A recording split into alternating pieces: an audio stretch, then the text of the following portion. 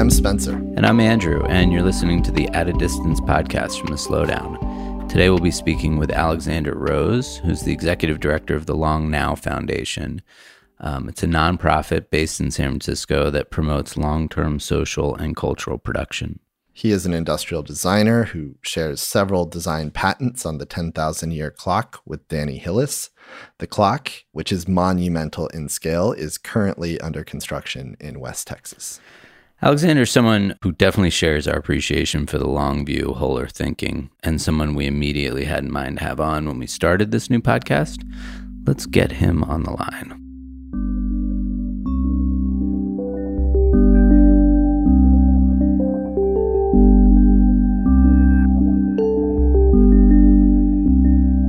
Welcome, Xander. Thank you for joining us on At a Distance today. Tell us what's currently on your mind. What's at the top of your mind right now, beginning the fourth week of, in the U.S. at least, this quarantine? Well, I think we're starting to see a bit of shift out of the looking at the next few days to people really looking at the next few years, and then also looking at the deeper past of how we got here. And, I think there is this initial response of no one ever could have predicted this. And then as we start looking at the past, everyone starts realizing that this has been predicted over and over again. This is not what you would consider a true black swan event, but a totally predictable but very long interval event. And we're really bad at these as societies. I mean, we see this with asteroids, tsunamis, earthquakes. I mean, there's just a number of these things that are on the order of a century or more. That if you look at the discourse right after the 1918 pandemic, or even countries that were affected more recently by SARS, they all had systems in place right after this. But now, when it goes so far out of social memory and even generational memory, we get left in this place where only scientists in dark corners are saying that this is going to happen, and no one is budgeting for them or making the larger societal connection. So it's an interesting, specifically kind of long now-ish problem. The foundation that I work with, the Long Now Foundation's main goal is to get people to think longer term and to take these kind of things more seriously. And this is yet another one of these that we don't take seriously, and it's interesting to watch it happening again. But to me, the real question is how do we get that societal and civilizational memory to feel as real coming out of this, the generation that comes out of this, as it needs to feel another century from now. Did it take a moment after the sort of initial hit of the crisis for you to kind of orient yourself to this new reality and to start thinking about the ways of using this moment for kind of what's going to happen in the emergence out of it? I mean, it was the reality of what type of situation this is was very top of mind for me, for those of us that work at Long Now, but it didn't change the fact that we had to get very tactical, very fast. And, the strategic part of things had to go on hold while, literally we're just trying to make sure that our staff is taken care of. We run a cafe and a bar as part of our operation, and all of a sudden we had these hourly, staff that we wanted to take care of, and we didn't want to leave out in the cold. So, we had to get tactical very fast. Everyone, I think, in the world did that. Also, at that time, not knowing, was this a couple weeks, a couple months? What was this? No one was really thinking it was more than a couple months as we were stepping into this situation, even though there was no argument for how this could truly end, short of much longer term things like levels of herd immunity and vaccines coming out, which all take years and potentially a lot of suffering. So it was interesting, with no real answer on the other side, how confused people were going into things like the quarantine and making the decisions kind of in these weird, slow, usually every decision seemed to take about 3 steps. Everyone said, all right, we're going to put this off for a month, whatever it is that they were doing, travel, events, whatever. And then they, we're going to put it off for a little bit longer. Now we're going to put it off indefinitely. Now we don't really know. Now we may never have this. Yeah. So it was an interesting kind of watching everybody go through this multi-phase delayed decision making process, and then at a certain point, all the calendars have been wiped. So it's obviously very few people have witnessed civilizations going through this type of thing, especially on a global scale. And unlike the 1918 pandemic, we have things like the internet, which are, a kind of fantastic communication system that is both being used to really help people and connect people, and it's also being used to have all kinds of bad information move around the world. And as much as it's helping people make smart decisions, it's helping people make stupid decisions. Well, that's part of the problem right now. There's this sort of noise that's feeding a ton of anxiety and stress and fear that's coming out of that. And one of the ways that at least we've been thinking about dealing with it is keeping our minds in the sort of bigger picture and looking at what this moment is revealing and how we can sort of use that in the emergence from it. So I'm particularly interested in how you've been thinking about how to make people shift towards longer term thinking by using this moment. Yeah, well, we're just in the process of shifting as an institution. We would do 30 to 40 events a year with invited speakers, ranging from people like Daniel Kahneman, Thinking Fast and Slow, and even science fiction writers like Neil Stephenson, all these kind of people who have long-term thinking perspectives. And it's often fairly abstract thinking, where the consequences are these things that we talk about that could happen like this. But now that's become much more real. We can't hold live events anymore, so we are flipping that to virtual events like many institutions, and we're about to start holding our first of those. And typically here in San Francisco, we'd have an audience of somewhere between 500 to 1,400 people at our live events. We'll see what it brings for our online events and our online community. But we're going to have two events in the next couple of weeks. One is actually going to be the Long Now board doing what's called a long conversation, a format that we worked with originally a group called Art Angel out of the UK on, where it's a relay conversation. It's two people in a one-on-one unscripted conversation, and then one person swaps out every 20 or 30 minutes. And so you have this conversation that never ends. Fantastic. With all kind of amazing people. And so we have both some of our past invited speakers as well as some of our board. We're going to be announcing the date on that one shortly, but that'll be, somewhere between a 4 and 6 hour conversation that you can tune into at any time and hear a set of people reflecting on the moment. Kind of like the way we are doing now, but really a larger breadth of backgrounds of people. The next talk that we're doing, it was originally a scheduled talk with Jane Metcalf on neobiology, so the new kind of synthetic biology revolution that's going on around the world. And that talk, I think, has become really interestingly relevant in all kinds of different ways than it was before, because synthetic biology may well be the thing that allows these types of events to never happen again, or at least be solved at a vastly faster rate than the one we're living through. And so that one has become really top of mind and was by accident going to be our next talk, and is now going to be our next normal talk in our series. And then we're also just starting to look at a lot of our past content, which we're bringing back out there. People like Taleb, who wrote about the Black Swan events. We've had talks by Larry Brilliant, the epidemiologist who is the leader behind curing smallpox. And we've had all these past talks that all of a sudden that content becomes much more relevant. So we're trying to place that in a good way to remind people that we as in civilization, not we as in Long Now, knew that these things were going to happen. We just need to have better mechanisms for listening to the people who are telling us. I'm curious, based on your understanding of the situation, also your long view mindset, how do you see or envision this pandemic playing out going forward? I mean, I will caveat this by saying, I'm an industrial designer and a nonprofit administrator. I'm not an epidemiologist or a civic engineer, but from everything that I'm looking at and from the past that I've looked at, I think the likely scenario is that we are going to invest in extremely widespread fast testing, and we will slowly half open our economy once we get kind of 100% or very close to 100% level testing out in the world, where almost everybody that's out in the world has been tested. And then we're isolating the people that are sick. So I think South Korea is obviously the best model on this. They basically never close their economy by doing this very early on. I think how we isolate people is going to be a very interesting question here in the United States, with the way people fight for their individual rights in a way that's very different than Asian cultures, I think. Yeah. But that's, I think, how we're most likely going to solve the 6 to 12 to even 24 month problem. And then there's going to slowly be a large growing body of people who have had the disease, and it still remains to be seen how immune they are, but they're also going to have a certain level of antibodies, which will be a game changer for them. But that's right now on the order of a few 100,000 people out of 340 million here in this country. And eventually there's going to be a vaccine.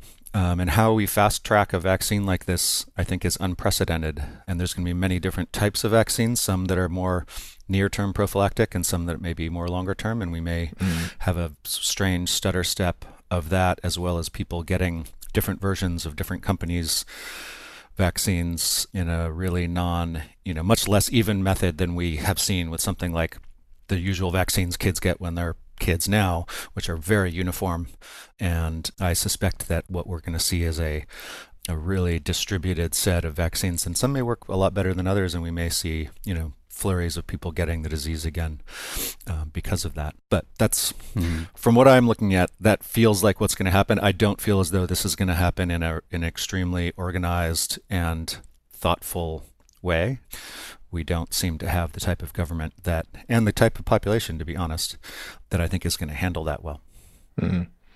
Clearly, this moment does call for some immediate thinking, but I'm wondering, from your point of view, do you see some dangers to that? What are some of the dangers, I guess, to short-term thinking in this current crisis? A couple ways to think about that. One is that, what are we calling short-term, right? So short-term can be, what are you doing today and tomorrow? It can be, what are you doing over the next 6 months? Mm-hmm. Right now, long-term is basically anything past 6 months. So we kind of get into this mid-term thinking zone of how people are thinking about just how this is going to unfold while we're in quarantine versus as we come out of quarantine. Then there's the truly long-term, which is, what about the next one of these? And I will predict that the next global crisis level type of event is not going to be another pandemic. It will be something else, a massive hurricane system or an earthquake or a volcanic eruption that shuts down, a huge chunk of the world's airline trade. So it'll be another one of these long interval events, and we'll then have to think about how we do those things better. And it will be hard to keep remembering this one. I think the good news is a lot of the types of preparation that we do have huge amounts of overlap. Certainly on a personal level, they have a lot of overlap. That's good news. But I think, when you talk about something like pandemics and asteroid impacts, they really have to be prepared for at a governmental and civic level. That takes a lot of leadership and it takes a lot of courage, especially during the times when they're not happening. Right. And how you stand there as a leader and allocate budget when there's hungry people, there's people without health care. Those needs get more and more pressing every single day that a long-term surprise event like this doesn't materialize. Yeah, what are the ways that you're thinking about how to almost extend the memory of this moment? It's kind of like, what can we harvest from this to bolster the thinking of long-term coming out of this? Well, I think storytelling is a huge part of this. I was just reading the story about how George W. Bush in 2005 read a book about the 1918 pandemic and actually made this a top priority of his administration, even with 9/11, the Iraq War, and Katrina. Literally, it was right after Katrina. And he walked it into the head of FEMA and said, we have to have a plan around this. This is going to happen again. And the head of FEMA, argued and said, I've got a lot of other problems to deal with. And they pushed it heavily, and then it slowly petered out over time. But that story was powerful, and it's those kind of stories that can cut through to politicians in a time when a scientist may not be able to get to that politician. So, unfortunately, we live in a world where decisions are getting made by people who are generally don't have a lot of scientific background and are not good at risk assessment. They're really only good at handling things that are right in front of them. But a good story told in the right way is pretty powerful. I think a lot of progress was made by, when the Skoll Global Threats Fund funded the Contagion movie, where they did a truly science-based thriller. I don't know how much it changed our preparation levels, but I think it really has helped the general population, as they revisit that movie, kind of get a sense of what this can be and how it's going to affect society. And it was, played out. I mean, it's played out almost identical to that movie in many, many ways. And we even have, charlatans, pushing fake ways of curing the disease and all the things that movie had, I think is a type of scenario planning and visual storytelling that has been really helpful. So I think anything we can do in that space where we write down our experiences, we make this a real and powerful story that can move on. It's really one of the only things we have for getting people to remember. There's interesting examples through time, and even in the Japanese tsunami, there was a hilltop that was at a strange confluence of geography that 500 years ago focused a tsunami wave that was coming in, and everyone had ran to this small hilltop and were all killed at this hilltop. And they erected a monument there that told that story. And when the 2011 tsunami happened, people knew not to run to that hilltop, and they avoided it, and no one died on that hilltop.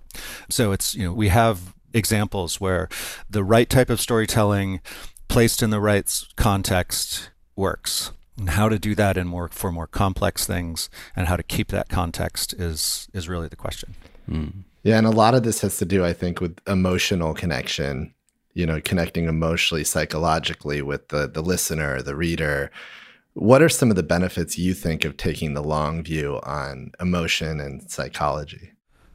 Yeah, it's an interesting question, where emotion fits in long-term thinking, because long-term thinking often feels like work that you have to do. It feels like this extra thing that you have to think about that's non-relevant to what you're trying to work on. How do you connect emotion to something like responsibility over centuries? And, I think it really gets into the famous Jonas Salk quote of how can we become better ancestors? And what do we wish our ancestors have done for us? We right now wish that our ancestors could have found better ways of keeping this top of mind and this story told better for us than they did. They were in a really tough place. They were coming out of World War I and walked right into the largest global pandemic after losing, basically an entire male generation, and walked right into a pandemic. So I think they were reeling from that, and I think they were in a very bad place to tell this story well, because so much horror had happened in just the 5 years in that space. I think we're in a better place to do it. We also have better storytelling tools. We have better communications and distribution tools.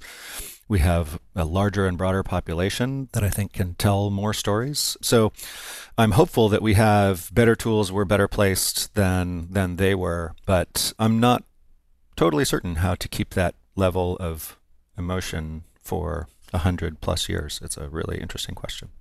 And further to that, I think this idea that we have to tell the story of Corona, or do we need to tell the story of how we responded as a species to this?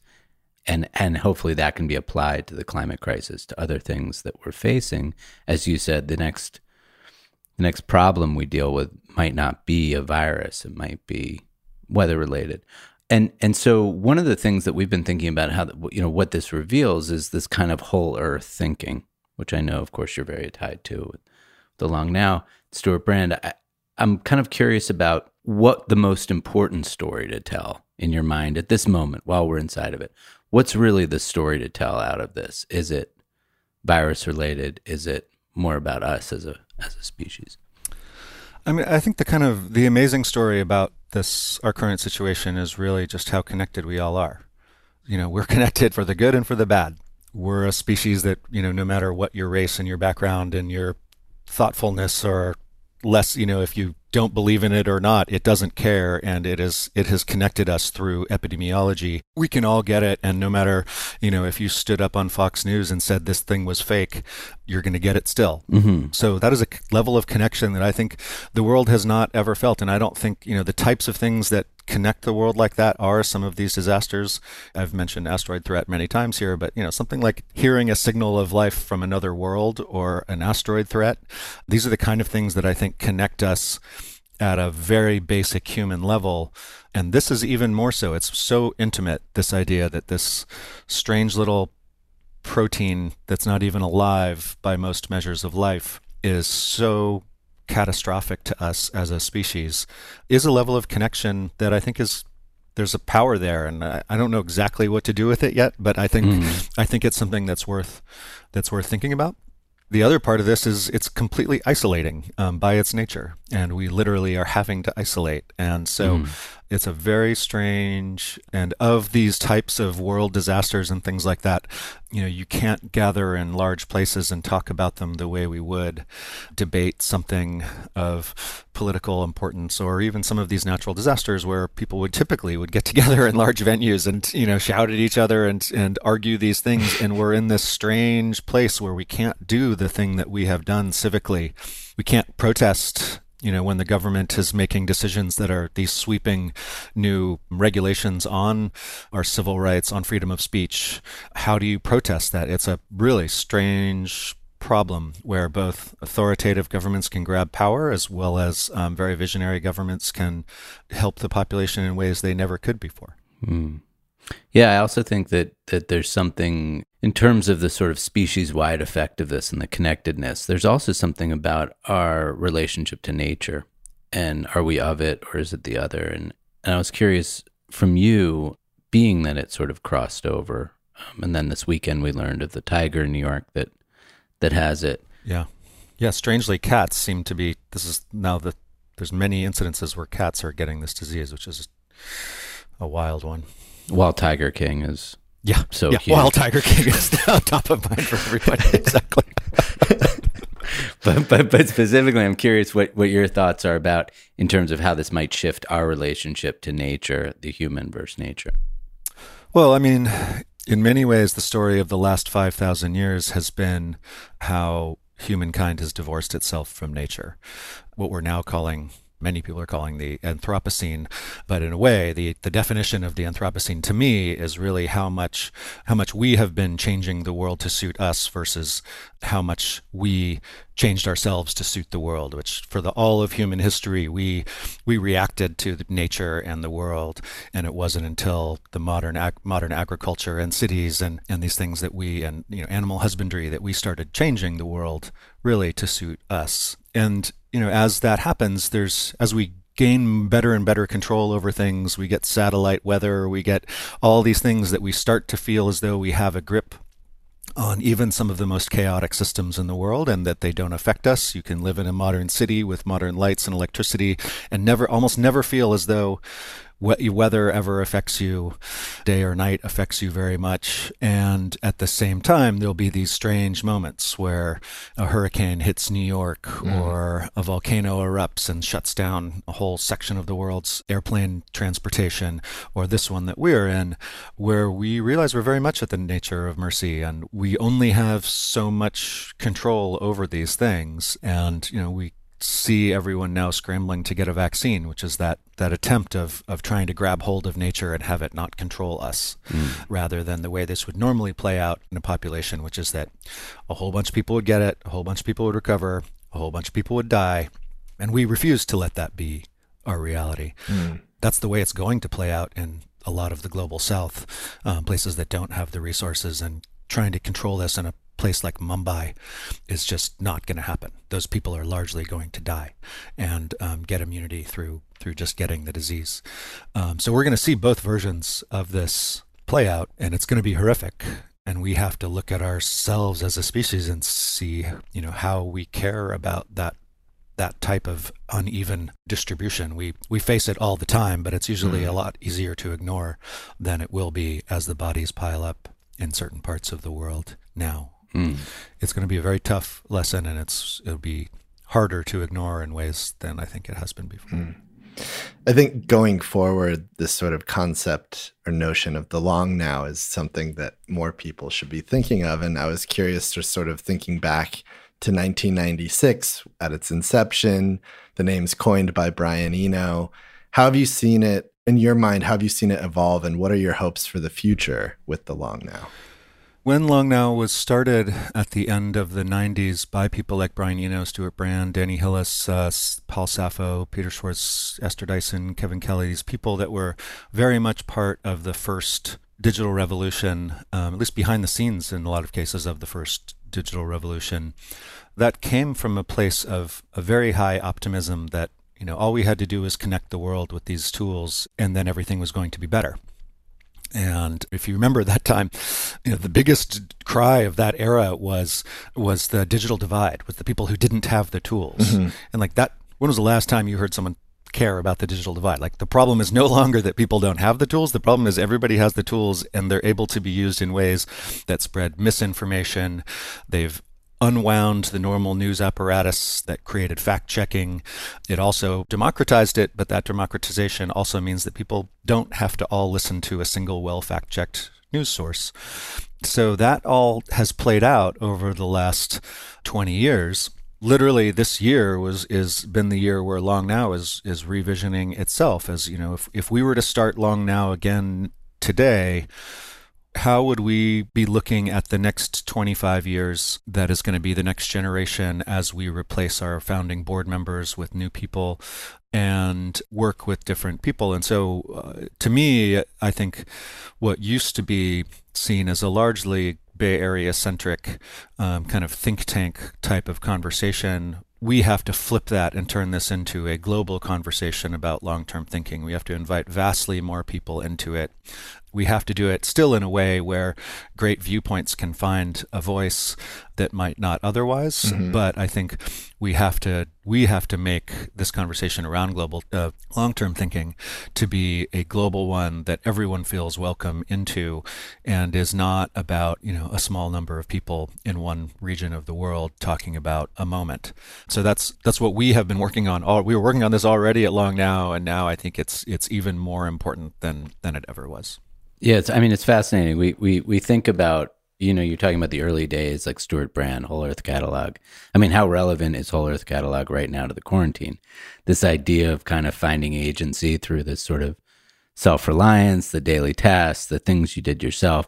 We're all in a way living that way right now. Yeah, this apocalypse is we all thought it was going to be like the Road Warrior apocalypse, and it's really like the Laura Ingalls Wilder Home on the Prairie apocalypse. Exactly. Like, everyone's getting good at pickling and home gardening and knitting. We're all living this Whole Earth Catalog. I know. Home ec, it turns out to be like what everybody needs more than any other thing. And self-reliant solar panels, all that stuff has become very top of mind compared to where am I going to find my fuel? Like, fuel turns out to be free and infinite now. Like, nobody wants fuel. We're not going to be warring on the plains of Australia over fuel, but we might be warring, for toilet paper at the Walmart. So it's a funny version of this that I don't think anyone really thought the home gardening and pie making and all these things were going to be the skills of the apocalypse that we were going to live through. Everybody's talking about their sourdough starter. Yeah. So I had one final question for you, which is something that I find so beautiful about your physical location is the books, the idea of these are books you might want to have with you if you wanted to restart a civilization. What books now, after coming through this, would you add to that library? So we created this library when we built our physical space, the Interval in San Francisco, called the Manual for Civilization, and we had room for about 3,500 books or so.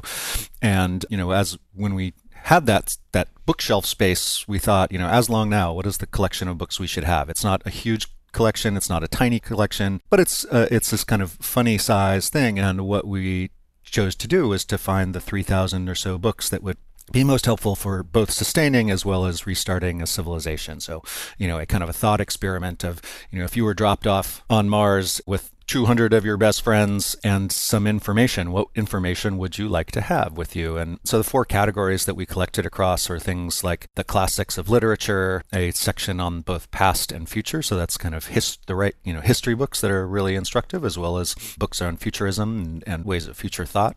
A small section on science fiction, especially rigorous science fiction that was good world building for how to think about the future in good storytelling traditions. And then the last one was called The Mechanics of Civilization, which includes everything from how to deliver babies to how to make food to how to create steel and manufacturing and electronics and all of these things. So we have these categories, and we have fantastic books on sourdough starters and mycology and basics of bringing back our industrial culture, and medical books. I asked people a woman who's a midwife who delivers babies in Africa every year as part of a thing that she does as her midwifery practice. And I said, what are the 10 books that you make sure are on the shelves at that clinic in Africa? And so we got these kind of amazing books, both from kind of intellectual leaders as well as very practical people like that. And so I think we have a good start. We've collected we have, I think, 1,800 titles with the room for almost another, 1,500 or so to go. And we continue to collect. And I think new works will be written during this time that are going to be worthy of collection, not just the oldest ones. I'd love to be sitting with that library right now, I have to say. Right. I know. It's so sad having that place closed right now. But you do have access to a huge chunk of it. Most of it has been scanned and is on the Internet Archive. And as you may know, they have declared the old system that the Internet Archive had is that you had to check out a book. A physical book had to be on their shelves to digitally check one out as a way around copyright, but they've declared a library state of emergency, and they have unwound that. And again, speaking of the things that are kind of the positive changes that have happened in the world, we kind of are suspending the normal ways that a digital lending library works and allowing as many people to check out books as they have wanted to. I think we have about 1,200 of the 1,800 titles digitized already. We continue to digitize more. I think that project of digitizing that collection is certainly moving to the forefront. It's unfortunately a thing that has to be done in person, so it's a more difficult thing to do right at the moment. But certainly having these collections digitized seems more important than it ever has. Well, this has been really fantastic. Thank you so much for giving us time today. Thank you for having me. This was a really enlightening conversation. Great to meet you guys. Take care. Thanks. Bye. Take care. Thanks for listening. To hear more episodes of At a Distance, you can find us on Apple Podcasts, Google Podcasts, Spotify, or Stitcher. You can follow us on Instagram at slowdown.tv. To sign up for our weekly newsletter exploring the 5 senses, head to our website at www.slowdown.tv.